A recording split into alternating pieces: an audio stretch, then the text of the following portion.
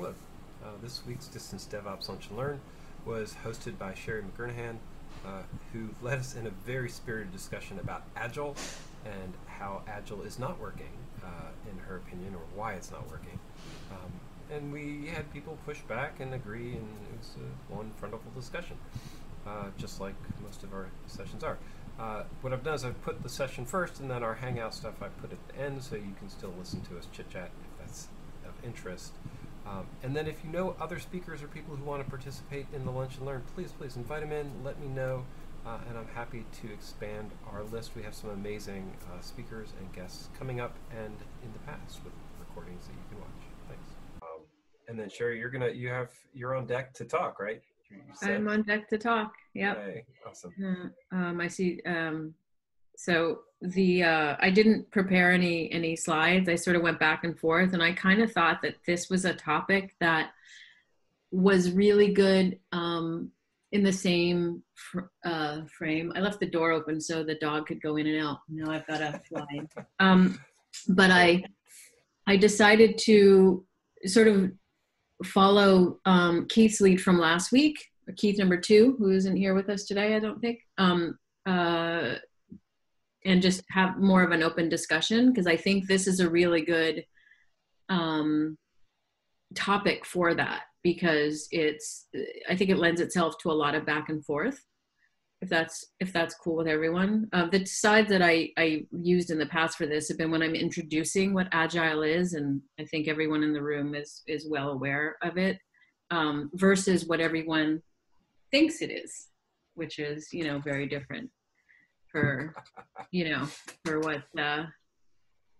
what we know. So that was my thought for today.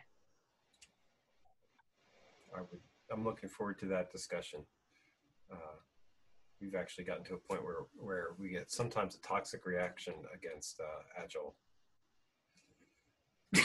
in our teams. Yeah, so cool. We got a good healthy group to discuss it. How do you want to tee it up? So I was just gonna I have a little spiel. Miles interviewed me recently, and actually I heard my little soapbox in my job interviews. They still hired me, so there you go. And Keith also a little bit has heard it, and I think even Jeff has heard it also in my chats with him. So I apologize for a bit of repeat. But so Agile, my background, by the way, just FYI, is project management. I've been working with DevOps and dev teams now for probably longer than I should admit, but definitely full time since 2008, when I came back from living in New York into Montreal. And at that time, I was hired as a senior IT project manager, so a technical project manager. So the difference there being, wireframing and things like that. And I quickly became someone that was really good at solutioning for clients and sort of bridging that gap between the tech end and the dev team. So even though I'm not a developer, and I've gotten this question a lot, how do you run dev teams if you're not a developer? And I don't, I always have a team lead, obviously, but at the same time, I don't need to be the smartest person in the room. I need to know who the smartest people are and give them the tools that they need to do the job.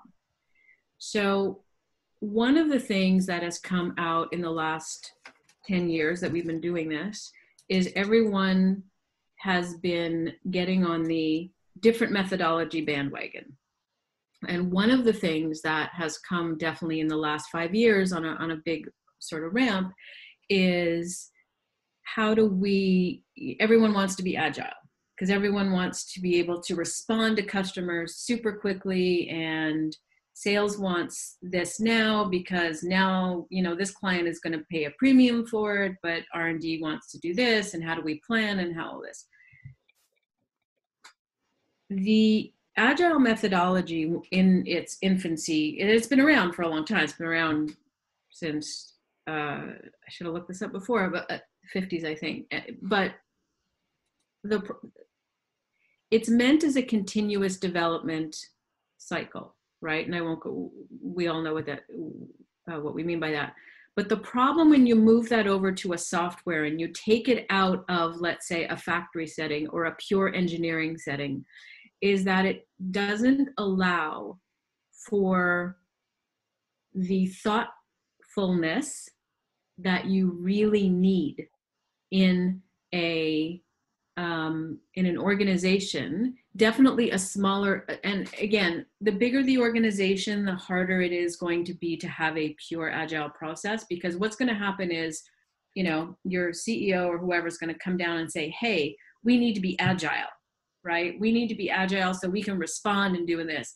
And they have zero idea of what that means. Right. And by the way, anyone jump in here, right? Especially Josh, who I know. Okay. But by doing that, two things happen, I think. And I've seen it in practice. One is, I believe at the core, teams need goals, but they also need to be able to celebrate when they finish something. And two, we need to document and we need to have reflection time.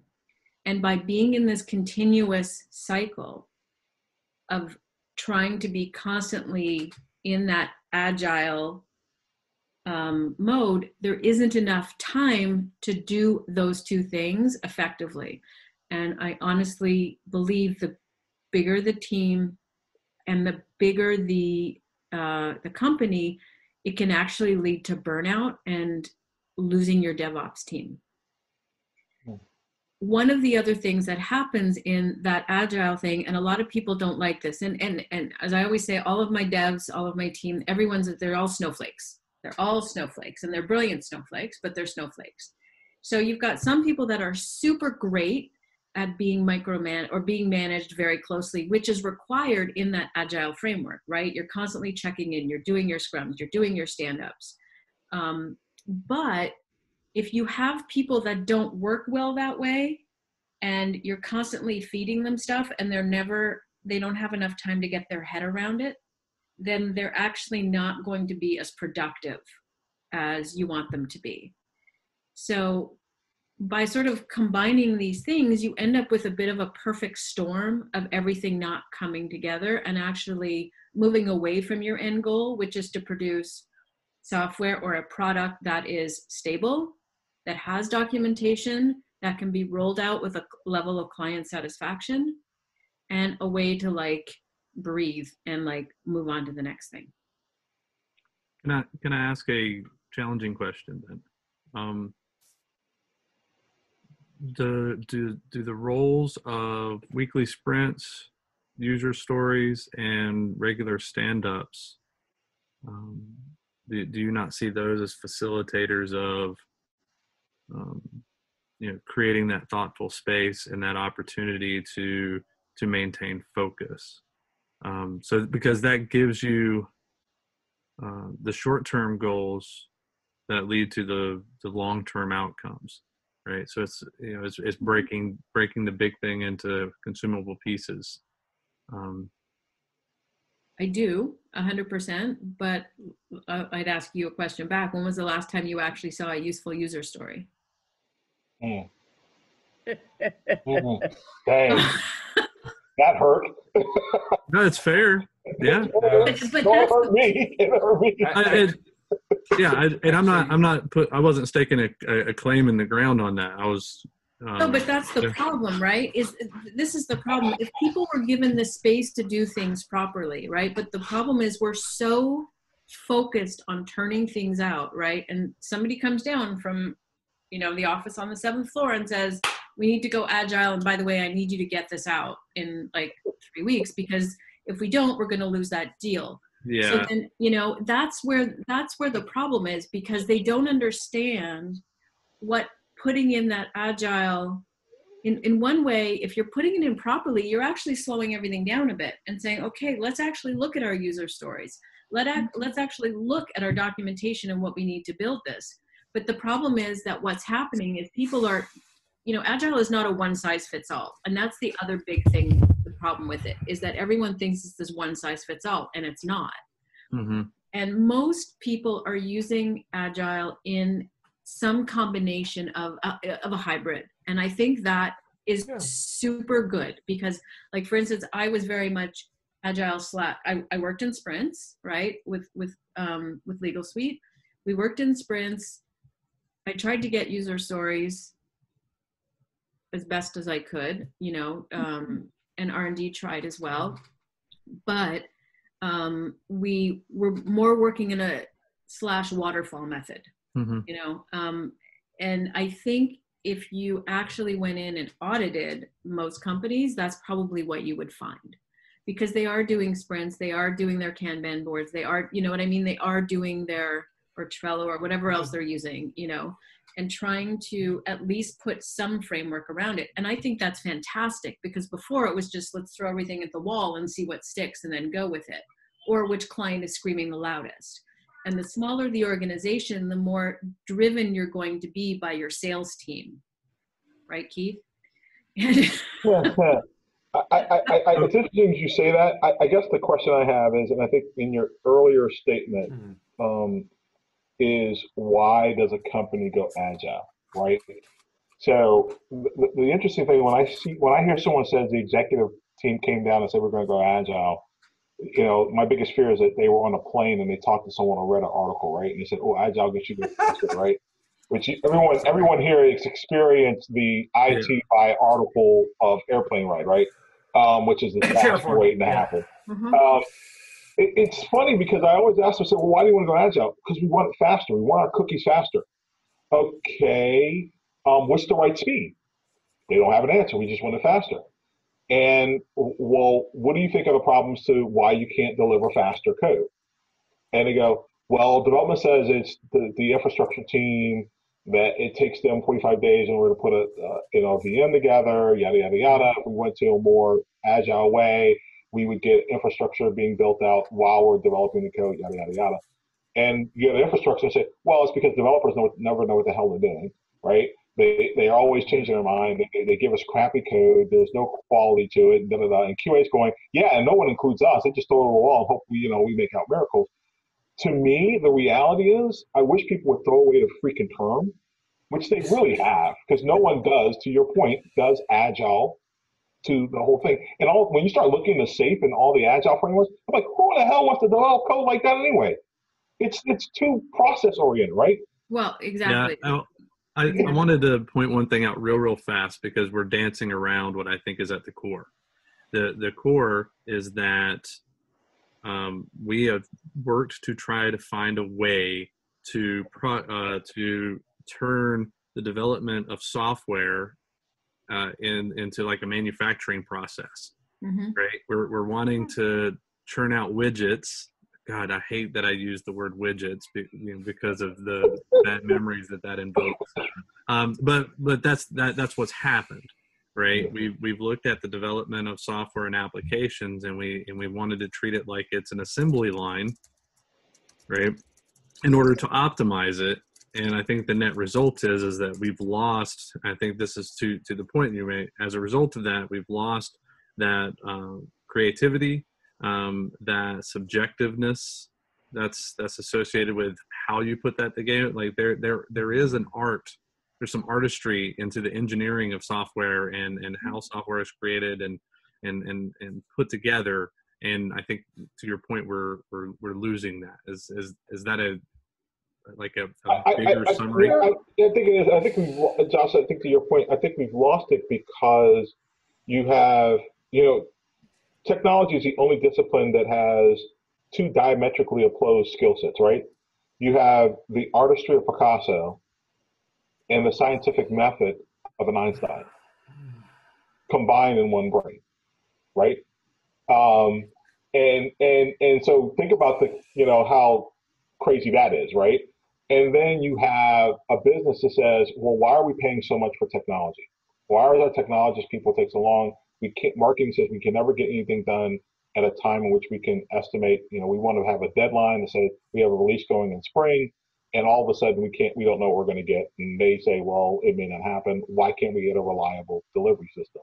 And I think to your point, if we focused on making quality software that matches what the customers want, that brings value to the marketplace, and advances the way we deliver the solutions in a quality way. I don't care if you use waterfall, extreme programming, pair programming, freaking whatever you use, iterative, which all of this to me is a derivative of anyway. Rational, please come back to us. You might actually get to the point, to your point, Josh, which is focus on delivering quality deliverables to production in a way that accelerates the process. Yeah, and I think you got closer to the problem statement, in that each of these frameworks that are being applied for different reasons. Yeah. Right, for different outcomes. Right? Well, they're also being applied without actually owning those frameworks. They're being applied in a here, read the manual. It says do step 1, do step 2, do step 3. The culture is not being accepted. I mean, the whole assembly line thing, that's lean manufacturing as opposed to agile. But yeah, we're doing agile washing here. And to go back to the statement of when was the last time you got a good user story? Well, who's your product owner? And agile, people forget that you need a product owner on the team, that these are teams. And especially with ops, DevOps, DevSecOps, all the rest, the team tends to work in a firefighting mode in the past. And when you're applying new techniques and new thoughts and new ways of doing it, especially the first time through, if you don't have a commitment to take the time necessary to get the new way of doing it down and internalized, every time there's a problem, you fall back to the firefighting. So there are lots of issues here. One of the things I find most irritating about Agile is if you start with a foundation of heavy technology, debt, crap, infrastructure, you're not going to be able to do anything but creates more spaghetti, even with Agile. Exactly.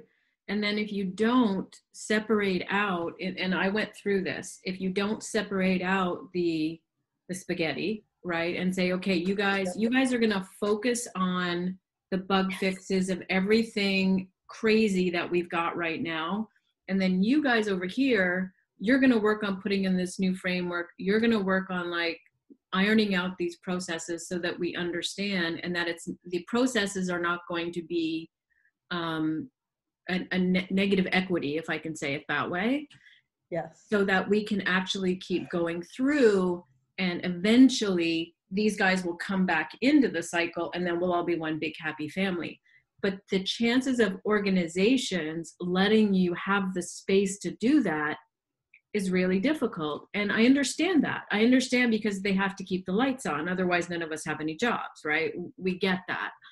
But, you know, it's definitely a fight that I've been doing for the last 12 years, is trying to like find that balance between the two, so that you're not hurting your team and you're not burning your team out. Because when everybody's in firefighting mode all the time, you're just going to get burnout, and you're going to get very unhappy devs who never feel like, you know, they're never doing quality work, or they're constantly working on old code to try and fix something, because God forbid we pull the wrong piece of code and the whole thing's going to be a Jenga game, right? That's the other thing. So it's how to do that. And my personal approach has always been split it, almost like my giant hosta that I have on my back. I have an elephant hosta. It's massive. So what do? I split it. And then, you know, but getting buy-in is really difficult, because you're also at that point possibly slowing down your market releases. So it's how do you balance those two? But this to me is a discipline issue for, this is sort of just the way we've gotten addicted to delivering software, where marketing is promising things that are coming, not Or things sales. that are delivered, or sales. Yeah. I find marketing even more problematic from that perspective. And one of the things that we've highlighted, sorry? It depends upon the product as to whether it's sales or marketing. Right. If it's actually delivery of software to other people, it tends to be sales. On the more service-oriented architectures, marketing has more of an impact. But when salespeople are out there trying to get their commission, they promise the world, the moon, and everything else. And I've worked at places where the devs overpromise, where they say they can get it all done by a certain date, and then as you get closer and closer to the date, they keep pulling back and back and back until there's nothing.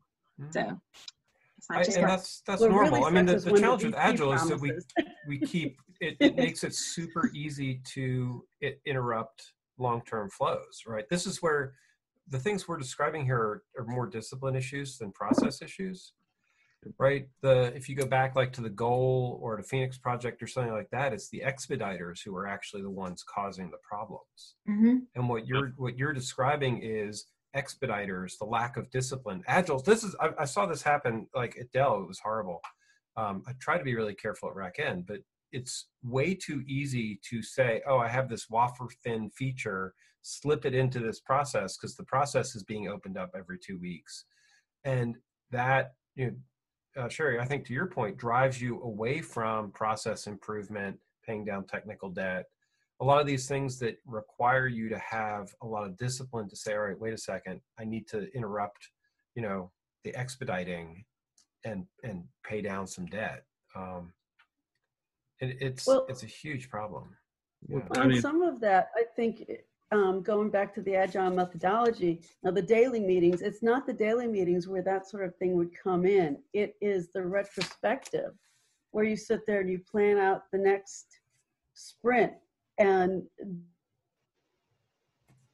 the planning goes out the window because it's dictated that this other user story goes in there and you don't have a say in the matter of what's in your sprint. So yeah, that's the thing, but the retrospective is probably one of the hardest things to get right.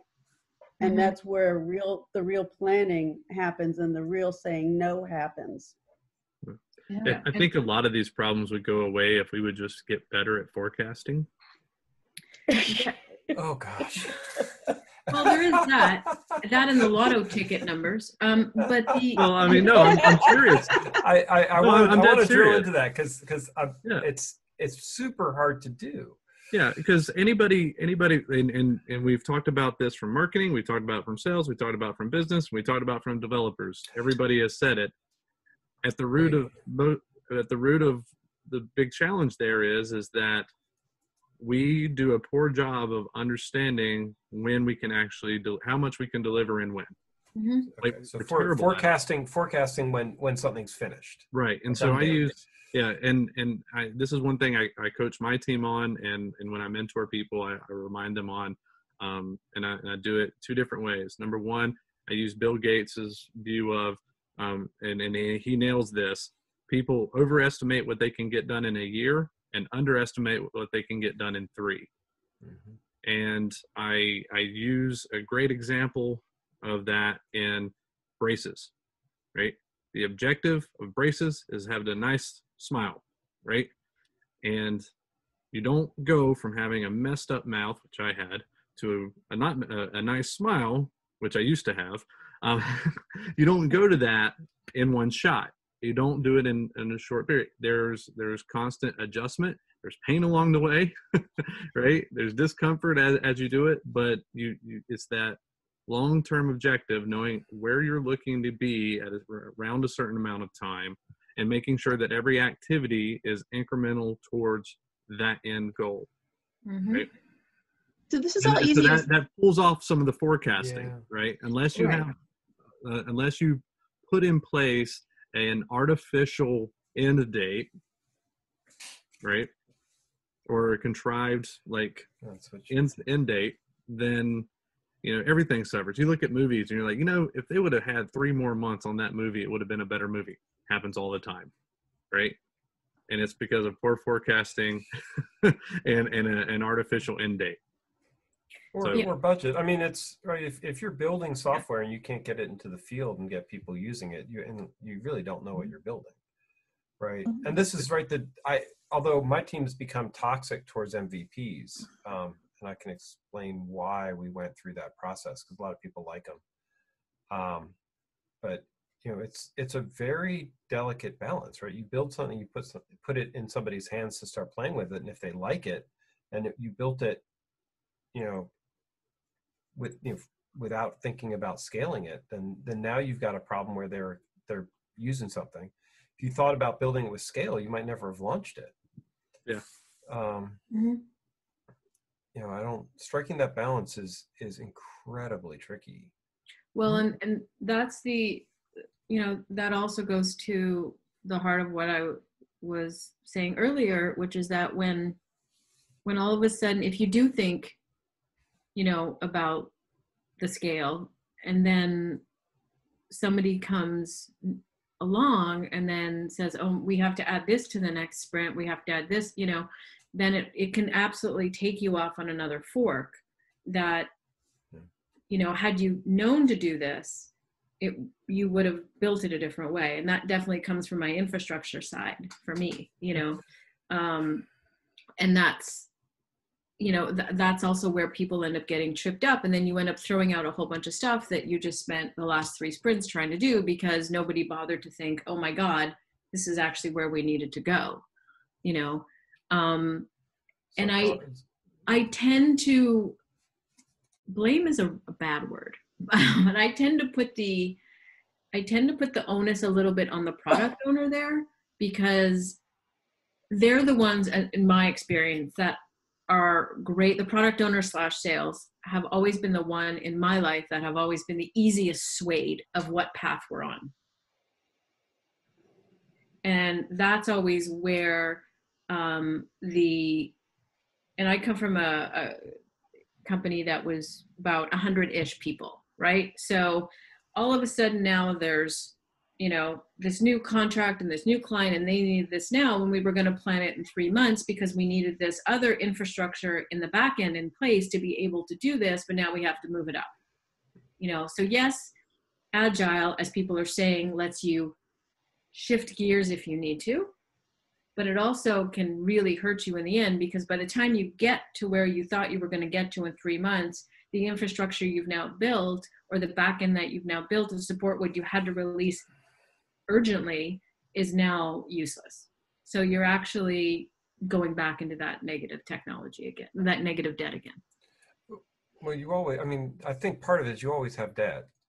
It's impossible not to accumulate debt. I want to make sure I heard you right, because you said something you sound like you said the product owner, product manager, is often the one who's the most easily swayed to change their direction. Because I will, I think it's true. That's why I was checking with you. Ideally, they're the least easily swayed, but yet they aren't in experience. Right. So if you have a really solid R&D department, let's say, right, that, is following the process and following, and getting their user stories and holding the sales team or whoever's even, a good new feature can come from anybody, right? A good idea can come from absolutely anybody. It doesn't have to come from this person or that person, come from a client. But you still, it doesn't mean and it often does, but doesn't mean that negates the responsibility to the organization and to the development team and to all the people involved, the PMs and everyone, to doing those proper user stories and documentation. And in my experience over the last 4.5 years, we didn't have a specific product owner, and the sales was very much driving. So it was a sales / our in-house counsel was also our product owner in North America. So they were, of course, also driven by the sales team and the sales numbers and the pressure put on there, right? And this really, when you're in that medium size-ish company and you're really, it goes back to what I said earlier about how do companies strike that balance between, we need to be sales driven because we need to keep the lights on and we don't want to lose a contract or we don't want to lose an RFP. But if we pivot, and that's what everyone thinks Agile means. Agile just means pivoting to the next thing, right? It doesn't, that's the last thing it means, as a matter of fact. But of all the things it could mean. It's a misnomer. Yeah. So I want to throw something back in that one of the things I love about SpaceX specifically was their attitude of continual improvement and their willingness to change what they're doing and how they're doing when either A, they find a better way of doing it, or B, realize that the way they're doing it isn't meeting the objectives that they need to. I think they have, from what we see, it seems that they have a strong discipline towards that. And I think that's been a big part of why they've been so successful in, let's be honest, a really short period of time, over the last decade. Considering they're building rocket ships. Yeah. Well, they're writing a lot of software too. Yeah. Right? So, but yeah, they did not go in with preconceived notions that they had to do things the way that they had done before. They had a very ambitious goal. They knew what the smile was going to look like, right? And here's the part that I think is most important. They were willing to throw away something if it wasn't working, right? And be comfortable with that. Yeah, it hurts. We did that. It got us to where we are, but guess what? It's not going to get us where we're trying to go. So I think that incremental approach of continual learning should also be applied in what we're doing with software. Going to the point made earlier, if you try to build it for scale in the very beginning, you never get it out. And if you don't build it for scale, then you run the risk of it falling over. Sometimes you got to get it out there and know that the next thing you got to do is work on the scale problem. I think where organizations often fail is, to your point, Sherri, they're not readdressing that they left something on the table that still needed to be watched. It's like, hey, you know what? We're starting to hit 80% of what we think is comfortable. It's time to start fixing that scale problem, before it becomes like a panic problem. Yeah, exactly. And listen, I was in firefighting mode for 4.5 years, literally, doing that.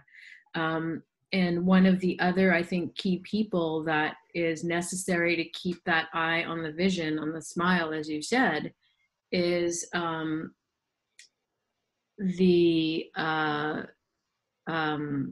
just completely lost my train of thought. Sorry, is a good architect, right? And not having a good architect in your team of, where that smile needs to go at the end to take a page from Josh, is really what's going to hurt the team, because it's them. And that, you really need your team, your different team members to put up their hand and say, sure, we can do that, but, it will, and then readjust, right? There's nothing wrong with ever readjusting. And that's one of the beauties of Agile, right? Is allows you to readjust. But again, if you're not given that space, if you're not given that, to you, if you're not given that space to throw that stuff out and not feel like you guys failed because you needed to throw that out, that I think is where a lot of organizations that I've seen have dropped the ball, because they don't look at it as a positive or as a lesson learned and let's, keep going. They look at it as a like you guys failed. Do you know what I mean? Yeah, I'd like to point out that what Josh was saying about SpaceX versus all of these other companies is that SpaceX, the product owner, is to throw stuff out and start over again to get to his vision. Whereas most salespeople will never throw anything out because one of their customers demands that it's there. Mm-hmm. And that's the role of the architect is the person with the vision. And that's the person who has to be able to say to management, whatever, we've got to do some culling, we have to do some rework, we have to do some redesign here to get back on track. We need to throw out the stuff that's either no longer useful to us or didn't work and consolidate the stuff that does. But when your product owner is marketing or sales, and they're the ones who have the ear of the C-suite, that's where Agile, one of the places Agile falls apart. Is this an alignment issue? Like, Josh kind of alluded to this earlier when he talked about, we kind of circled around the problem about, all of these stakeholders in the game of delivering product development, management, product management, all that stuff. Is it that we don't bring the sales and marketing team, we don't educate them as to the development process? I know some don't care. They say they don't get it. They don't want to. They just want to make money. But I always believe that you can always educate your way out of some of these troubles. And I think that, one of the things that we've had in the product management space is, a lot of companies said, we're going agile. We're making all the changes. We're getting rid of project managers. We're having scrum masters, and all the business analysts are going to become product managers. But we didn't train them how to be product owners and product managers, right? So is this a training and lack of alignment so that, and when they talk about DevOps or they talk about Agile, the Agile team has a couple developers. They never put QA in there like they're supposed to. They never put infrastructure person in like they're supposed to. The product manager isn't inside the Scrum. But they don't include marketing and sales in the Scrum so that they see how it's being done and understand that it's not just development for development's sake. There's a good way and a bad way to create code. And both have their relevant speed acronyms to them, right? I mean, is that what we're talking about, though, is the lack of alignment in education? I don't think it was the original premise that was Sherri was putting out, but I think what you're talking about sounds a lot like what's discussed in the book Project to Product, Project to Product by Mick Kirsten. I definitely recommend that, and in that, in that he talks about how BMW created their I-Series, and the way that they built their plant for creating the I-Series was vastly different. It was a completely different operating model. They changed the way that they were building cars, in large part because they weren't trying to produce, 1 million cars, off the bat with it. But they're part of what they talk about in the book that Mick highlights is that exact alignment, right? Where now the manufacturing of the car is, enables these people selling cars to sell with more options and more capabilities, more in line with what they want to do to be successful, without overburdening the production line to make the changes. Just like Toyota, when they changed the way they changed the way they were painting cars because the turnaround time was so much that it limited how many options over there. That was a misalignment, right? They weren't changing their processes to meet the expectations of consumers. Mm-hmm. I wonder if we're talking almost about two different things here, in that, when the filter I'm putting on this is about delivering a software product, and which is different, I guess, than just delivering an application into, I actually would prefer that everybody thinks of it as product, no matter how they deliver it. But to me, a lot of what we're describing is times when software teams aren't treating what they're building as a product, right? And they're not thinking about the interlinkages. Like, so if you're going to build something and you want to do technical debt's not that bad if you're not accumulating technical debt at the interface level, but at the level below that. Right? So there are places where technical debt is okay to accumulate, and there's places where technical debt is super expensive to accumulate. like having a badly designed API and assuming you're going to fix it, that technical debt is super expensive. Having a bad implementation of an API isn't necessarily that expensive because you can fix it without impacting the people around you. It's really hard to decouple those, but I think that's Keith's point though, right?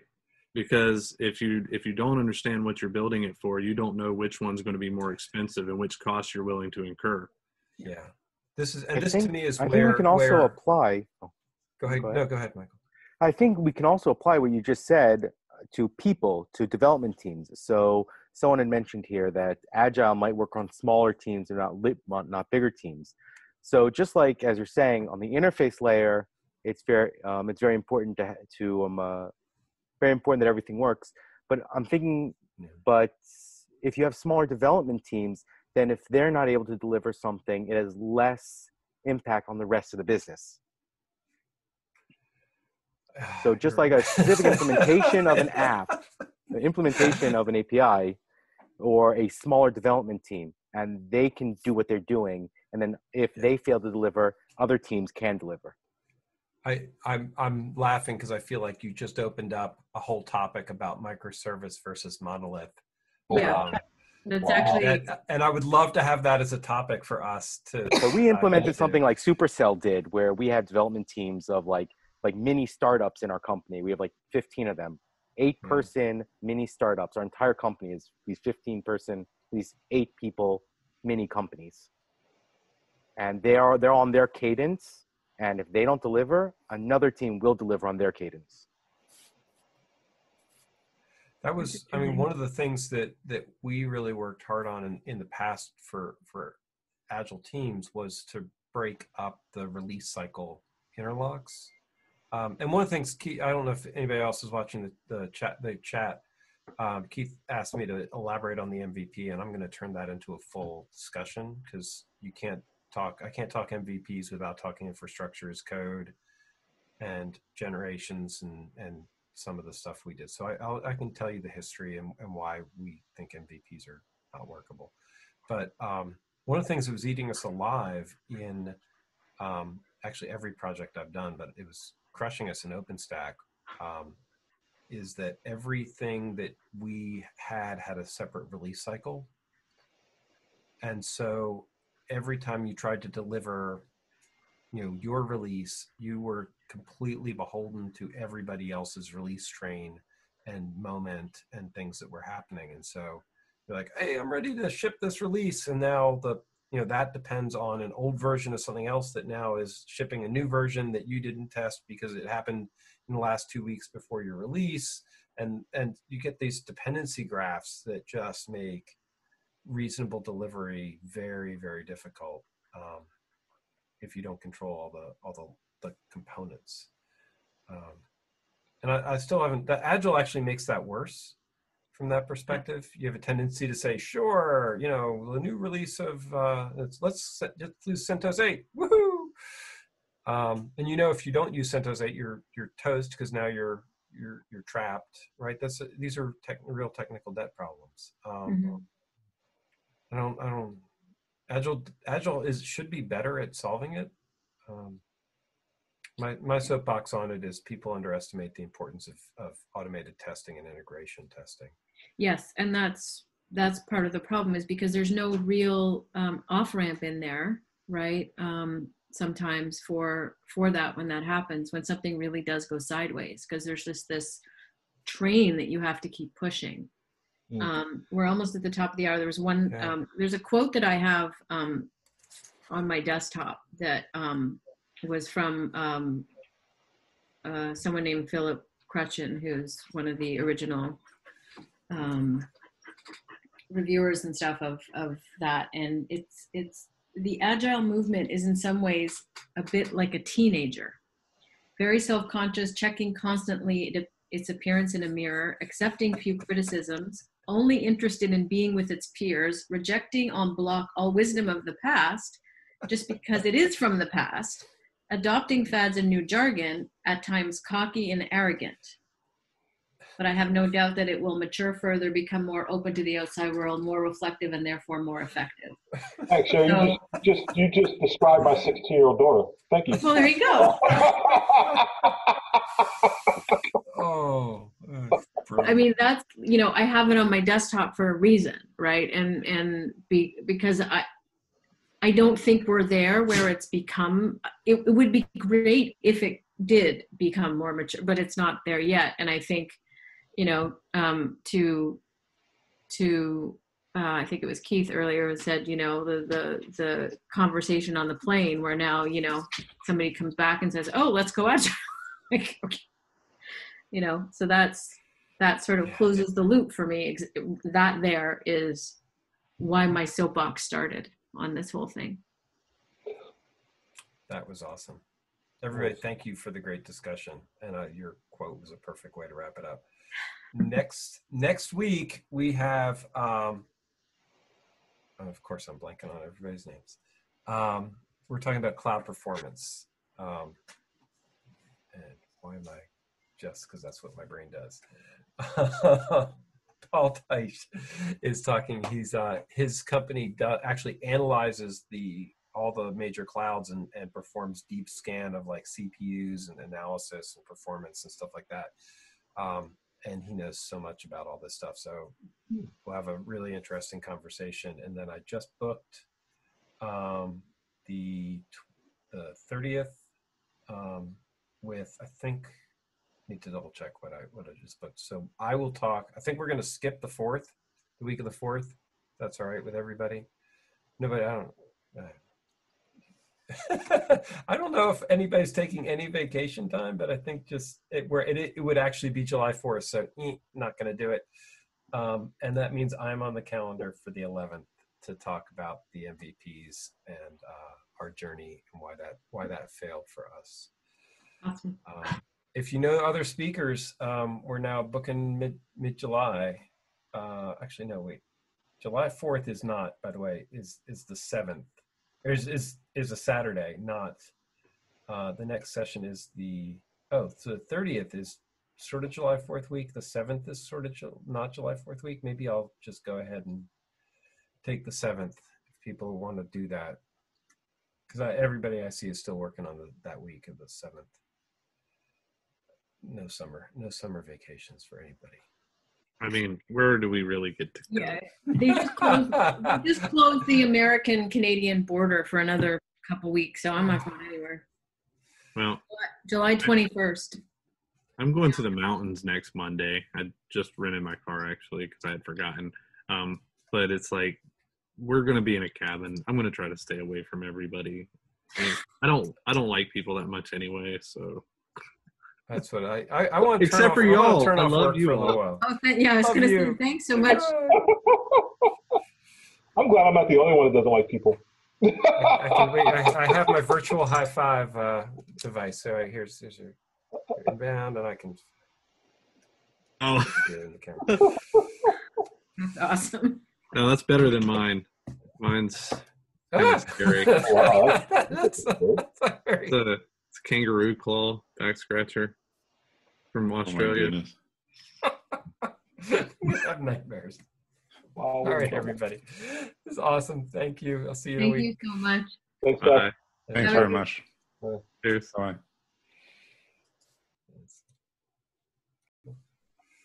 Just everybody's muted. Hello. Everybody to panelists. There we go. Hello. There we go. You're outside with the doggy. Actually, I'm in a green screen, but it looks Well, pretty the dog's good. not gonna move. The dog's not gonna move the whole. Oh no, the dog moves a little bit. I'm playing with my setup. Wait a minute. Why does that look like Super a fake distracting. background? Why does that look like a fake background, but yet it's moving? It's I'm using OBS so it can do video. As yeah. the backlight. That's so cool. I saw that open repo. Yeah. So Keith, this is for you. Nice. Country Bake Shop. Do you know Country Bake Shop? No, I do not, but I'm assuming it's around here somewhere. It's in Helen, Georgia. It's by the Amish, or I'm not sure if they're Amish or not, but you need to go because everybody should go to this place and have their food. It's insane. I will have to do that. You have to look it up. I believe they're not open Sundays and they close during the winter because I'm pretty sure it's not heated. I think it's in Helen. But they have the best key lime cookies I have ever had in my life. Key lime cookies? Ever. Huh. Yes. Key lime cookies. Now everybody's intrigued. It'd have to be like they like key lime pie cookies, like with key That's what lime I'm pie thinking. filling? It sounds like it. So basically, it's shortbread cookies Okay. that have like a key lime flavoring in them, and then like the key lime cream in the center. Yeah, and then they're sprinkled with powdered sugar. Yeah, it's insane. Why am I in the system twice? Who? What? Oh, there it goes. No, I got it. Moving. Yeah, people come in as attendees, and I bring them over into panelists so that they can do video. Otherwise, it's they can't do video. It's all these inherent Zoom default things that I need to see. Have a couple of breaches and they go crazy. Yeah, I heard Microsoft is trying to, how did someone put it, be the Zoom killer by expanding how many windows you can have during a meeting, because you can only have 9 currently. So they want to add more so that they can be the Zoom killer. Yeah, because you can't see a lot in the Teams area, but that's interesting. 9? That's it. Yeah. Kind of sucks. My company uses G Suite, and Google just started pushing out Google Meet invites for everything. Yes. I like them. It's just the school where I am now is not allowing people to use Google. We're Teams or something called no, Turnitin is the there's like 3 or 4, but that's it. They're only at the college level. Apparently the high schools are using Google, but my company uses Google like for all of its like stuff, like the email. We use Gmail, and I work for Google, so that's probably one.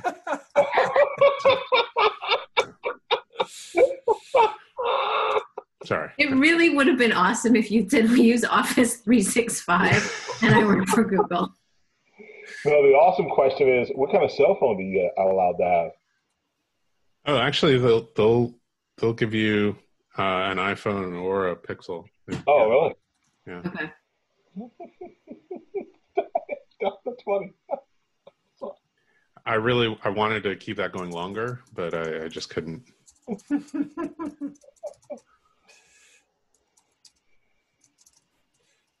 Yeah, it's Moodle. That's the thing they're using. Moodle. It's called Moodle. Okay. Oh, there's so many freaking products in this world. Is it spelled DL without a DLE or DEL? Moodle. I think it's MOODLE. Oh. And then there's like things you can add on to it, like turn it in, which is like a way for people to submit their assignments and such. And I think it even auto grades it for you. Oh, wow. Yeah. Will it do the lectures? I mean that. Yeah, seriously. Well, it's really funny because I was on a call today, and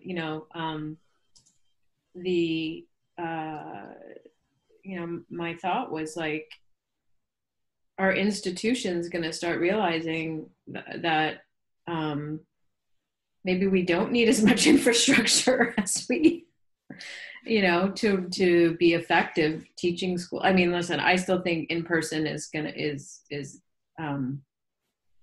way better in terms of education on a day-to-day basis for high school students. And it's one thing for us if we're doing you know, for me anyways, with my security, I do a lot of security webinars and stuff, but I can't imagine being in university full time and just sitting in front of a computer all day.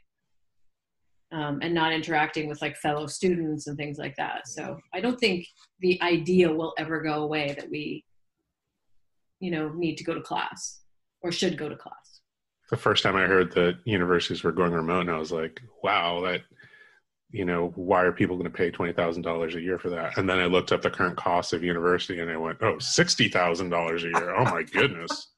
Yeah. 20,000 in my country. Because we have really good education. We have, you know, but not only that, I heard, I don't know if it was NPR I was listening to, but it was saying that why would you pay $60,000, $100,000 to send your kid to Harvard, right? For when they're sitting on their bed with a laptop. And not only that, it actually now takes the enrollment cap, right? Because before you only had X number of seats.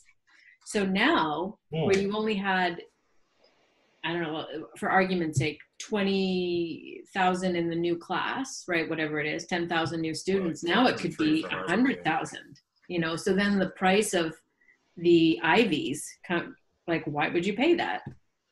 Well, all of that cost was all about the facilities, right? Oh, you get a gym with a climbing wall and you get these like, you know, suites, and it's like, okay, well, you don't get any of that stuff anymore. So now why is it $60,000? Interesting. You spend all that money to go to a university with a climbing wall, and you spend all that money, and then you work for a company like Google or like whatever company, and they pay you to work at a place with a climbing wall. In fact, the Google office, I work at doesn't have elevators or stairs. It only has climbing walls to get from floor to floor. That's not true, but I was just going to say that to cross the open spaces. Not even that. That's a class action suit waiting to happen for people with disabilities right there. Two things that are coming out of this mess. One, I think commercial real estate is going to take a significant hit, especially in San Francisco, major city, San Francisco, New York. Second, I think it's interesting you said about the reversal, Michael, of the fact that we now have gone to being paid to go to an office with a climbing wall in a sense.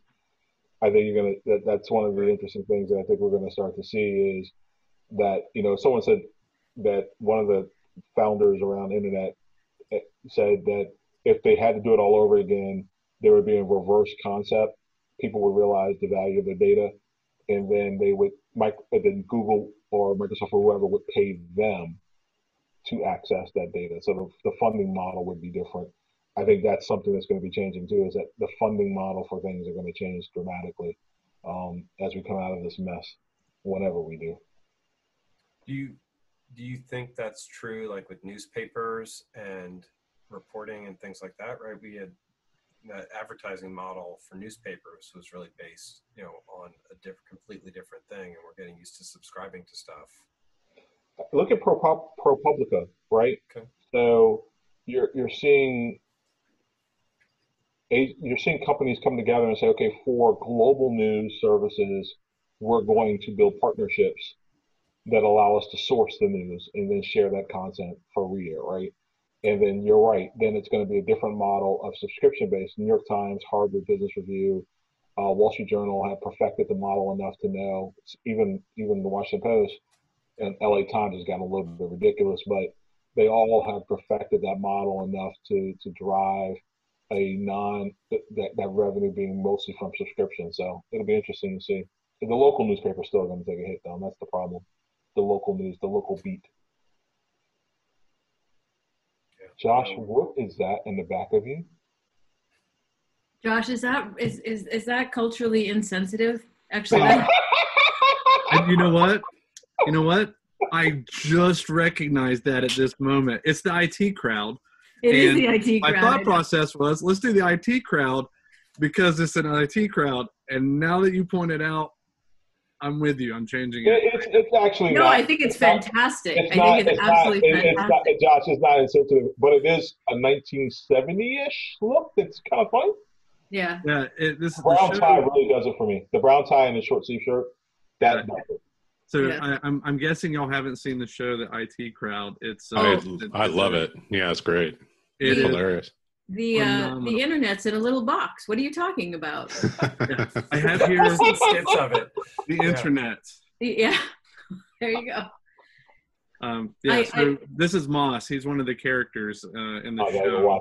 And there's a fire in the office, and so he sends out an email saying there's a fire, someone please help, and then just sits back because he's notified the appropriate authority. The ticket with the appropriate escalation on it. Man, that's a great segue into today's topic then. Sherri, you're up there. If you haven't seen the show, it's a British show, and I'm a huge Britcom fan. So, but it's absolutely fantastic, and it's Miles is joining us today. I invited him. He's one of my new coworkers, and I don't know, Miles, if you've seen it, but it's everything Miles. I've seen every episode. There you go. So it's everything you have been living for 35 years at school. Exactly. That's crazy. It's good. Yeah, we're about to queue up. We have a lot of people joining. Thank you. Cameras are optional. It seems like we all like to have them on, and so I've been cool with that. I'm happy with it, but don't feel obliged if